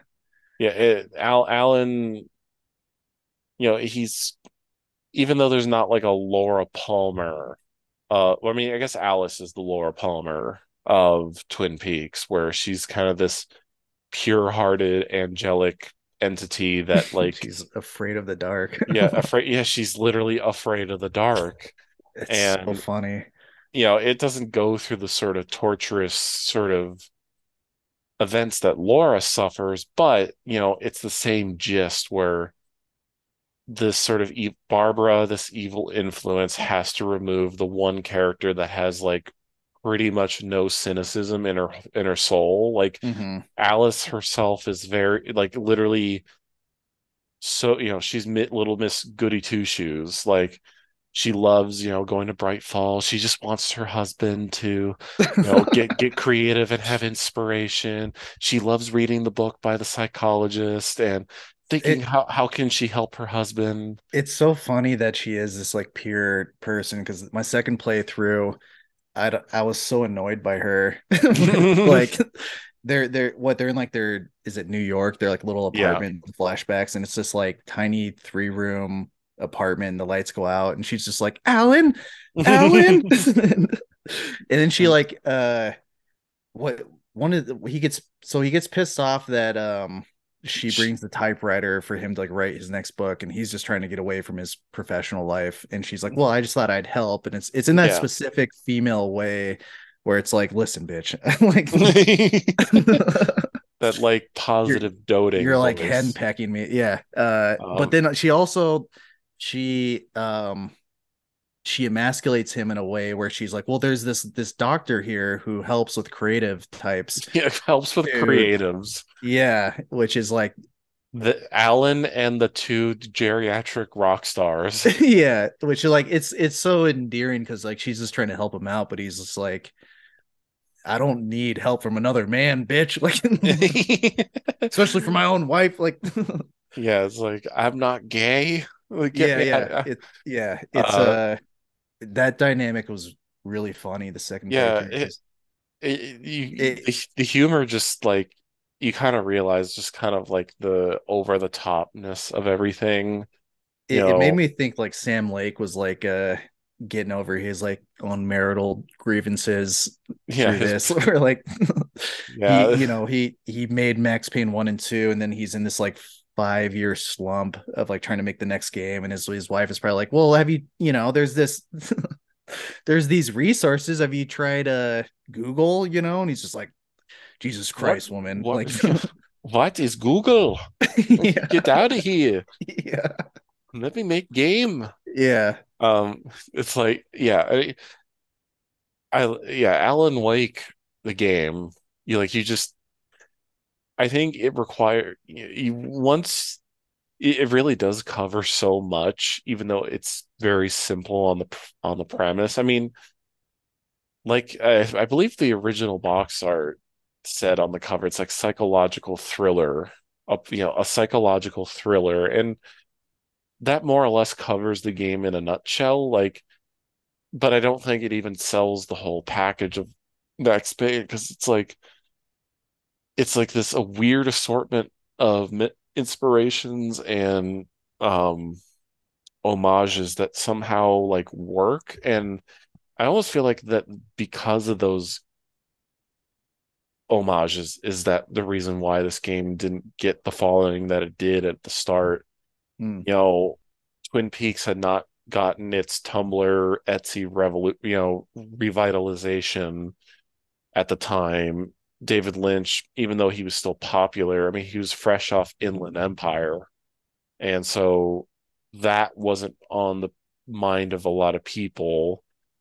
Stephen King was still kind of relegated to the sort of the past, I guess you could say. He hadn't been reborn in the libtard minds on Twitter yet. So like I feel like if this game maybe had came out a few years later, then it might have been a bigger hit because people have been like, "Oh yeah, Twin Peaks, yeah, like I love that," or I love it, Yeah, I love it," or any Stephen King book. It's like I feel, because Remedy is so in their own world that I feel like as a result, it bit them in the ass a little bit. But I wouldn't want them to like say, "Oh yeah, Alan Wake goes on the back burner for a few more years because we need people to be like into what we like."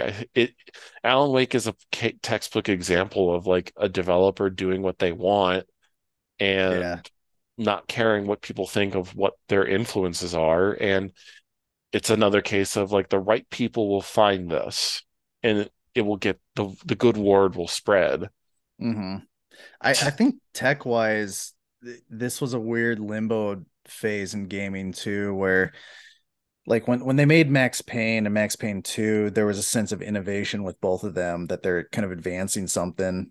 Hmm. PS3, Xbox 360, is that what this came out on? Yes. Those are fun systems, but they're kind of this weird limbo phase where they're kind of um Yeah, they didn't. they're HD, but they're not clean HD. Yeah, yeah, and they didn't. None of I can't think of any games there that really truly advanced gaming. You know, Yeah, um, a lot of there were they're some games at the time that were like revolution or technical showcases. I mean, more so on the PS3 than like the 360. Um, like, a lot of Sony's games at the times were definitely like showcasing like look how visually advanced our games are. Like the Uncharted games or Last of Us yeah, or the Killzone franchise. Little Big Planet was a big thing at the time. Like, oh, hey, you can create your own games out of the yeah. like tools that we give you. Or, I mean, MGS4 was also at the time. That's another PS3 exclusive. Um, yeah, Alan Wake, even though Alan Wake is still like even back then was visually great to look at, and the light mechanic is still holds up today and the environments still hold up today. Um, it's in this like weird transitory period where when gaming was still kind of a niche thing, but it was gaining popularity and sort of quote unquote nerdy things were still for nerdy people like games. Hmm. And the sort of general populace hadn't gotten to games or gotten back into Lynch or King. So it like Alan Wake kind of sits in this like literally sits in the Cauldron Lake Island all alone by itself. Hmm. Meanwhile, the biggest hits of like 2010 are like Red Dead Redemption, the sort of Yeah, crowd Red ple Dead yeah, and Skyrim. Skyrim was right around the corner. Yeah, Fallout was still kind of fresh in people's minds. the Uh, the open world make your own narrative kind of story thing was kind of the thing here. And then like single player linear narrative games were getting a bad rep, and I think like Final Fantasy 13 fell under this. oh yeah, You know, it got a bad rep at the time. actually, Final Fantasy 13, it came out 2 months before Alan Wake, and Yeah, it got panned for being very linear. Um, they at the time that style felt a little bit outdated because it was like, well, we gotta go open world with everything. We gotta, you know, yeah, broaden there, out. But both I get like Final Fantasy 13 and Alan Wake. I think um they kind of like, well, I guess Alan Wake wanted to go open world, but I think it realized it their couldn't tell a story. Yeah, limitations. they couldn't tell like a story because in an open world game, the player has total agency about what's happening. Yeah, So and I they think could, the story is like for Sam Lake, like that was important, and he's like, well, I'll just make do with what I can and realize, and like, and it is a fully realized game. Like they realized their vision, um, at the time, and yeah, we'll see it like Alan Wake 2 because I think like that is going to be. I have a feeling that that's what they wanted to even do with Max Payne 1 and 2. It seems like they're kind of like getting closer with Alan Wake with what they really want to do, but the tech just wasn't quite there and they didn't have the time. And so the like Alan Wake 2, I have I I have high hopes secretly mhm. that that's going to be like their great uh Remedy magnum opus. blockbuster. Yeah. I mean, it could. I mean, they're billing it as their first ever survival horror game, and survival horror has seen a rebirth in the last few years, and especially linear horror games. I mean, the past decade of like indie horror games, and then Resident Evil's sort of like re, Yeah. reboot back to more horror centric things and not action centric gameplay. I think also helped. I mean, the Dead Space remake sold fairly well, and that's like a return to survival horror. I mean, Silent Hill's getting the whole Oh, that's right. Silent Hill franchise is being Are they uh redoing one too? no, just two, but they're like Okay. they're making a bunch of other games at the same time. It's like the franchise has been like restarted. So What? I Sorry. think What is your favorite Silent Hill? I lean on two, Yeah. but I think one is underappreciated. I honestly think one should have been remade instead of two, but I know why exactly they picked two because everyone talks about two. Well, two is it's incredible. Yeah, One though is because I played two and then I played three and then only within the past like 2 or 3 years I finally played one and it kind of blew me away just like for what it is and the fact that it's the first it to me is hmm a perfect it is like as perfect as it can be. Oh yeah, Um especially what they had available to them. I mean, yeah. it's That one I almost hope they wouldn't remake just because it to me is so crystallized hmm for what even down to like its grainy PS1 textures. Like to me, the whole in our going back to the Spyro episode and like jagged. PS1 and jagged, like the the jaggedness is very integral to what Silent Hill 1 is. Yeah, Um for sure. And yeah.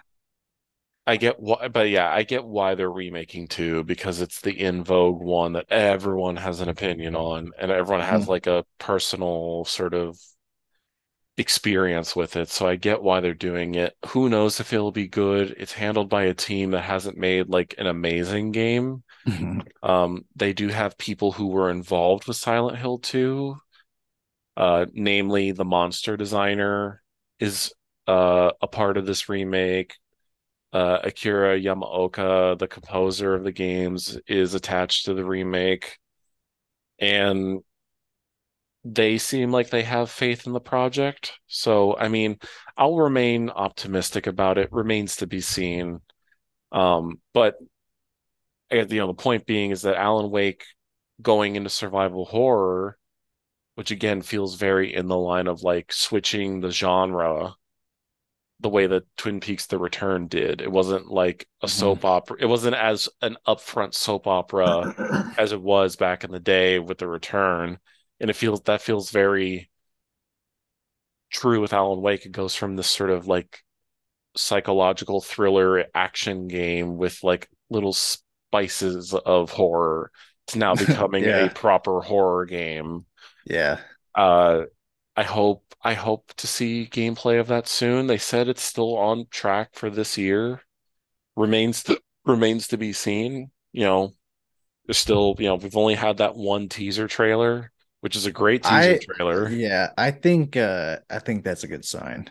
Um it because Alan Wake, the first game, is much of it feels so it's like suggesting of what they wanted to do still. Like It seems like it's they wanted to be more violent too. yeah. There's like Yeah, an that's a yeah, go there's on. an underpinning of violence in the world of Alan Wake 1 that like they really couldn't get into because it has a teen rating. You Um, definitely see that with the American Nightmare spinoff like because that surprisingly gets fairly much more adult in mhm, terms of so like Mr. Scratch, your like alter ego Black Lodge persona. He becomes a more tangible antagonist, and yeah, in American Nightmare, you see his doings through TV. mhm, Like you turn on the TV and you see what he's up to, and he's like mocking you. But like what he's up to is like it's almost like snuff film ISIS beheading mhm. level of like, oh, this is really fucking dark. Like it's much more dark than the original, like the first Alan Wake. Yeah, Um, yeah, the original feels like it wants to, but it can't because it's trapped in the teen rating. yeah. So it's like all these sort of uh alluding to much more violent things. I think, Remedy doing their first ever survival horror. has a lot of potential, Hmm. just because of Remedy's quality and what they've done in the past. And the fact that the teaser trailer has like an image of Alan Wake's face all bloodied up, like Yeah. it's clear that they're going for something more mature and adult. And I hope that their vision isn't compromised at all with that. Um, I could it's see, I mean, like I mean, Max Payne 1 and 2 were especially Max Payne 1 was a shockingly adult game. Dead mhm. baby, dead family, and you're murdering people through the slums. And Yeah, drugs everywhere. yeah, it's a game that ages well as you age because it becomes more real. Whereas Alan Wake just becomes kind of more cute and Kind um of, yeah, more like nostalgic. Like I honestly think that the passage of time helps Alan Wake because it's like the farther away it seems, the more sort of like attached to like a younger self it has. mhm. And it's not to say that like inherent, it's not like a bad game, mind you. I think it does what it does and it does it very well. It's just like that weird, again, like we've said plenty of times in this episode, it's like the fact that it wears its Twin Peaks influence so hard that like the sort of development and release of these of Alan Wake, and then like Control had the Alan Wake expansion DLC where they connect Alan Wake into the world of Control, which was Remedy's most recent game. Like it feels like Alan Wake himself is like Cooper traveling in the Red Room, and it's like we're Yeah. just like wondering where he is. Like he's still trapped in um he's in now in the dark place. He's still in the dark place and he's trying to get out. And I can only hope that because the M rating, which it probably has, two has, I can only hope that like we get like a remedy of the we get like some classic remedy, like just Yeah. darkness, Yeah. like prop like just full on like something grisly or something that's very like shocking to the senses. Um, because they do think, on the paper, like Alan Wake, Remedy doesn't do anything per se like groundbreaking on the surface level, but it's like you have to play it to sort of experience what they do. Hmm. Um, and I think I hopefully, with these last 3 weeks, I hopefully we're able to sell people on Remedy as a game developer because I think they're very beloved by their fan base, and I think that um it's not like the biggest of fan bases, but like Remedy is known to those who play Remedy games and why Remedy games are special. And I think Alan Wake is another great example of this, just because it's this wholly unique little moment for them where they got to like create their own. Sam Lake got to create his own little Twin Peaks fan fiction where he got to like insert himself, almost feels like a self insert as like the writer in his game is like fighting back against him, sort of thing. Hmm. But yeah, I mean, I can only hope that through these last 3 weeks that we have convinced people to give, Remedy and their various games a shot. I Yeah. think, if you don't have a PC for Max Payne, you always can play Control or Alan Wake. They're readily available on modern systems.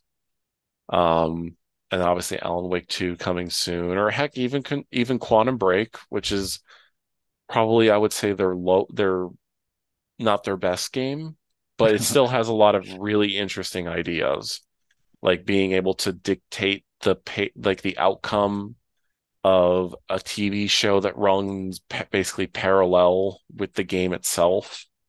Like, I think that's a very interesting idea that I would like to maybe see them try again. Maybe Alan Hmm. Wake 2 will do that. I don't know. But I don't I guess, to wrap, all of this up, Alan Wake up, Remedy up. I mean, do you have any final thoughts, Ryan, about this month we've done? Oh my God. on Alan Wake, on Max I don't Payne, want to have whatever. final thoughts because I don't want it to end. Yeah, It that's was true. so I don't want fun. this. Yeah, I What don't am I want gonna this. do now? I'm gonna play Uh, Resident Evil 4, I guess, and yeah, I guess so. Hey, it's not a bad game. go to the extra features and just bounce around Ashley's titties. Yeah, you just unlock the Ashley model and just like watch your titties bounce, which is a That's great time. actually exactly what I'm gonna do, but Yeah, you're just gonna uh you're just be like you're just gonna tell your girlfriend like, honey, it's for research. Yeah, yeah, just like when you got your gaming PC, it's like it's for research. I'm trying to create David's vulva. It's gonna Yeah. take some hours. Listen, These I things don't gotta. happen overnight. Oh my God. It's like, honey, listen, I know you're right there in the other room, but I have to admire the perfect female form. Now, please let me look at my ballistics. I don't think I told you too, but in when I made Kelby in New Vegas, he's this like swarthy black man with like some stellar like pirate facial hair. Yeah, I I'll love, release that on some side content, but yeah. yeah, I'd say if the message of the past 3 weeks, this feels like the trick thing, like you go to those like Jesus events where they kind of like sneak in Jesus at the end, and Jesus is Alan Wake because everyone already loves Max Payne. Alan Wake is worth it. I think it's I would be really happy to see it get his comeuppance. Yeah. Because it's all the love that you see and sense in Max Payne 1 and 2 is like on full display in Alan Wake. Hmm. And the fact that Alan Wake is I don't think shoddy is the right way because it's really well done and well crafted and well considered in many ways. Hmm. Um, but it just it seems um it does seem like the an amateur love project. Uh I Yeah. think it's worth it, especially with Alan Wake 2 coming. Oh Um yeah. No better time to get into Alan Wake than right now. I mean, the remaster is available on every system, and it's probably available for a decent price now because it's been like 2 years.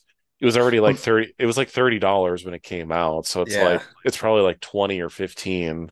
I think I got it pretty cheap. Well, Yeah. we didn't even mention like the rock show segment and like Oh yeah, there's some there's great some great moments. moments. Yeah, the rock show segment, which is fantastic with more Poets of the Fall music. Yeah.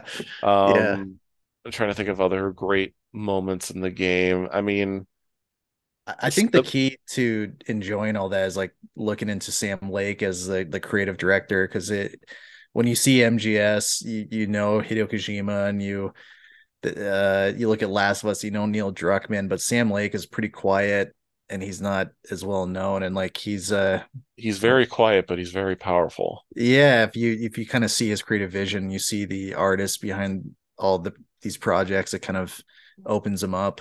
Yeah, I mean he's not like a director in a Hideo Kojima sense or a Suda 51 or Hideki Kamiya or Neil Druckmann or whoever you want to label, video game auteur director Hmm. because he's, more or less he's always been in charge of the story or uh yeah, like most of the time he's the writer or the creative director or anything, but he's still in charge of like that vision, like that story, that experience that has um Yeah, that makes their games so exciting and interesting to play. You know, Alan Wake or Max Payne 1 and 2 would not be the experiences they had if Sam Lake was not part of them. Alan Wake would not be the same without him. Uh, Quantum Break or Control would not be the same without his involvement in the games. And I think, he's, this very quiet, very powerful Finnish man. Yeah, and you can tell that his works mean a lot because Hideo put him in Death Stranding. Like that Hmm. when Hideo puts a guy in there, he puts him in there for a reason. Yeah, You know, yeah. Hideo puts Jeff Keighley in because he likes his white man. He likes his video game promoter hype man Yeah. to bits, and he's like, "I put you in video game." And they, but yeah, I mean, of all the game creators that Hideo Kojima could have put in, he puts in Sam Lake. Mhm. That should be evident of how much Sam Lake matters to the story of gaming. And yeah, I guess, to wrap this things up, it's like Remedy may not be like the most flashy, the most big name developer with the biggest names attached to their projects, but at the end of the day, they're still a very passionate studio that has delivered some amazing experiences for me personally. I know for you, Ryan, and Mhm. tons of other people on the timeline, have shared their stories with Max about Max Payne or Alan Wake or Control or you name it. And, I think the ultimate takeaway is just, play Remedy games, you know, Yeah. just play them. I really can't say it enough. Just play their games. I think you're going to have a wonderful time. So I think I have to thank you, Ryan, for one final time, Oh my God. which No, is sad to say, but oh, thank this, you so much. It's this, been an absolute honor to be featured in a trilogy of episodes. yeah, now you hold the title as most featured guest. Let's go. You have a solid 3 episode lead over everyone. Yeah. Let's see. But I thank you so much. I thank everyone for joining us on the Remedy trilogy, and I think that's where the recording will stop for tonight.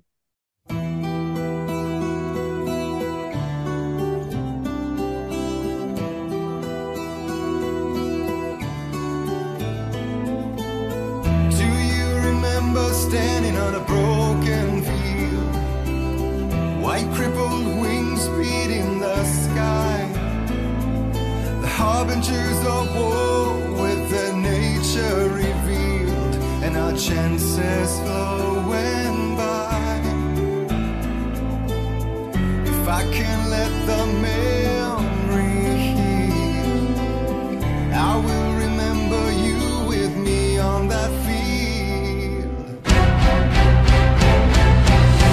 When I thought that I fought this war alone, you were there by my side on the front line. When I thought that I fought without a cause, you gave me a reason.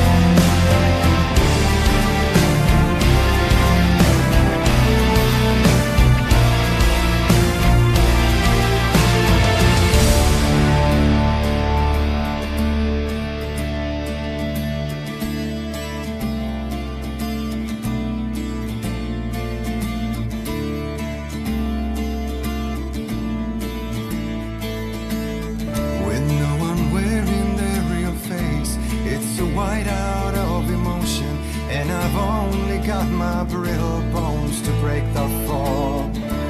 When the love in letters fade, it's like moving in slow motion, and we're already too late if we arrive at all.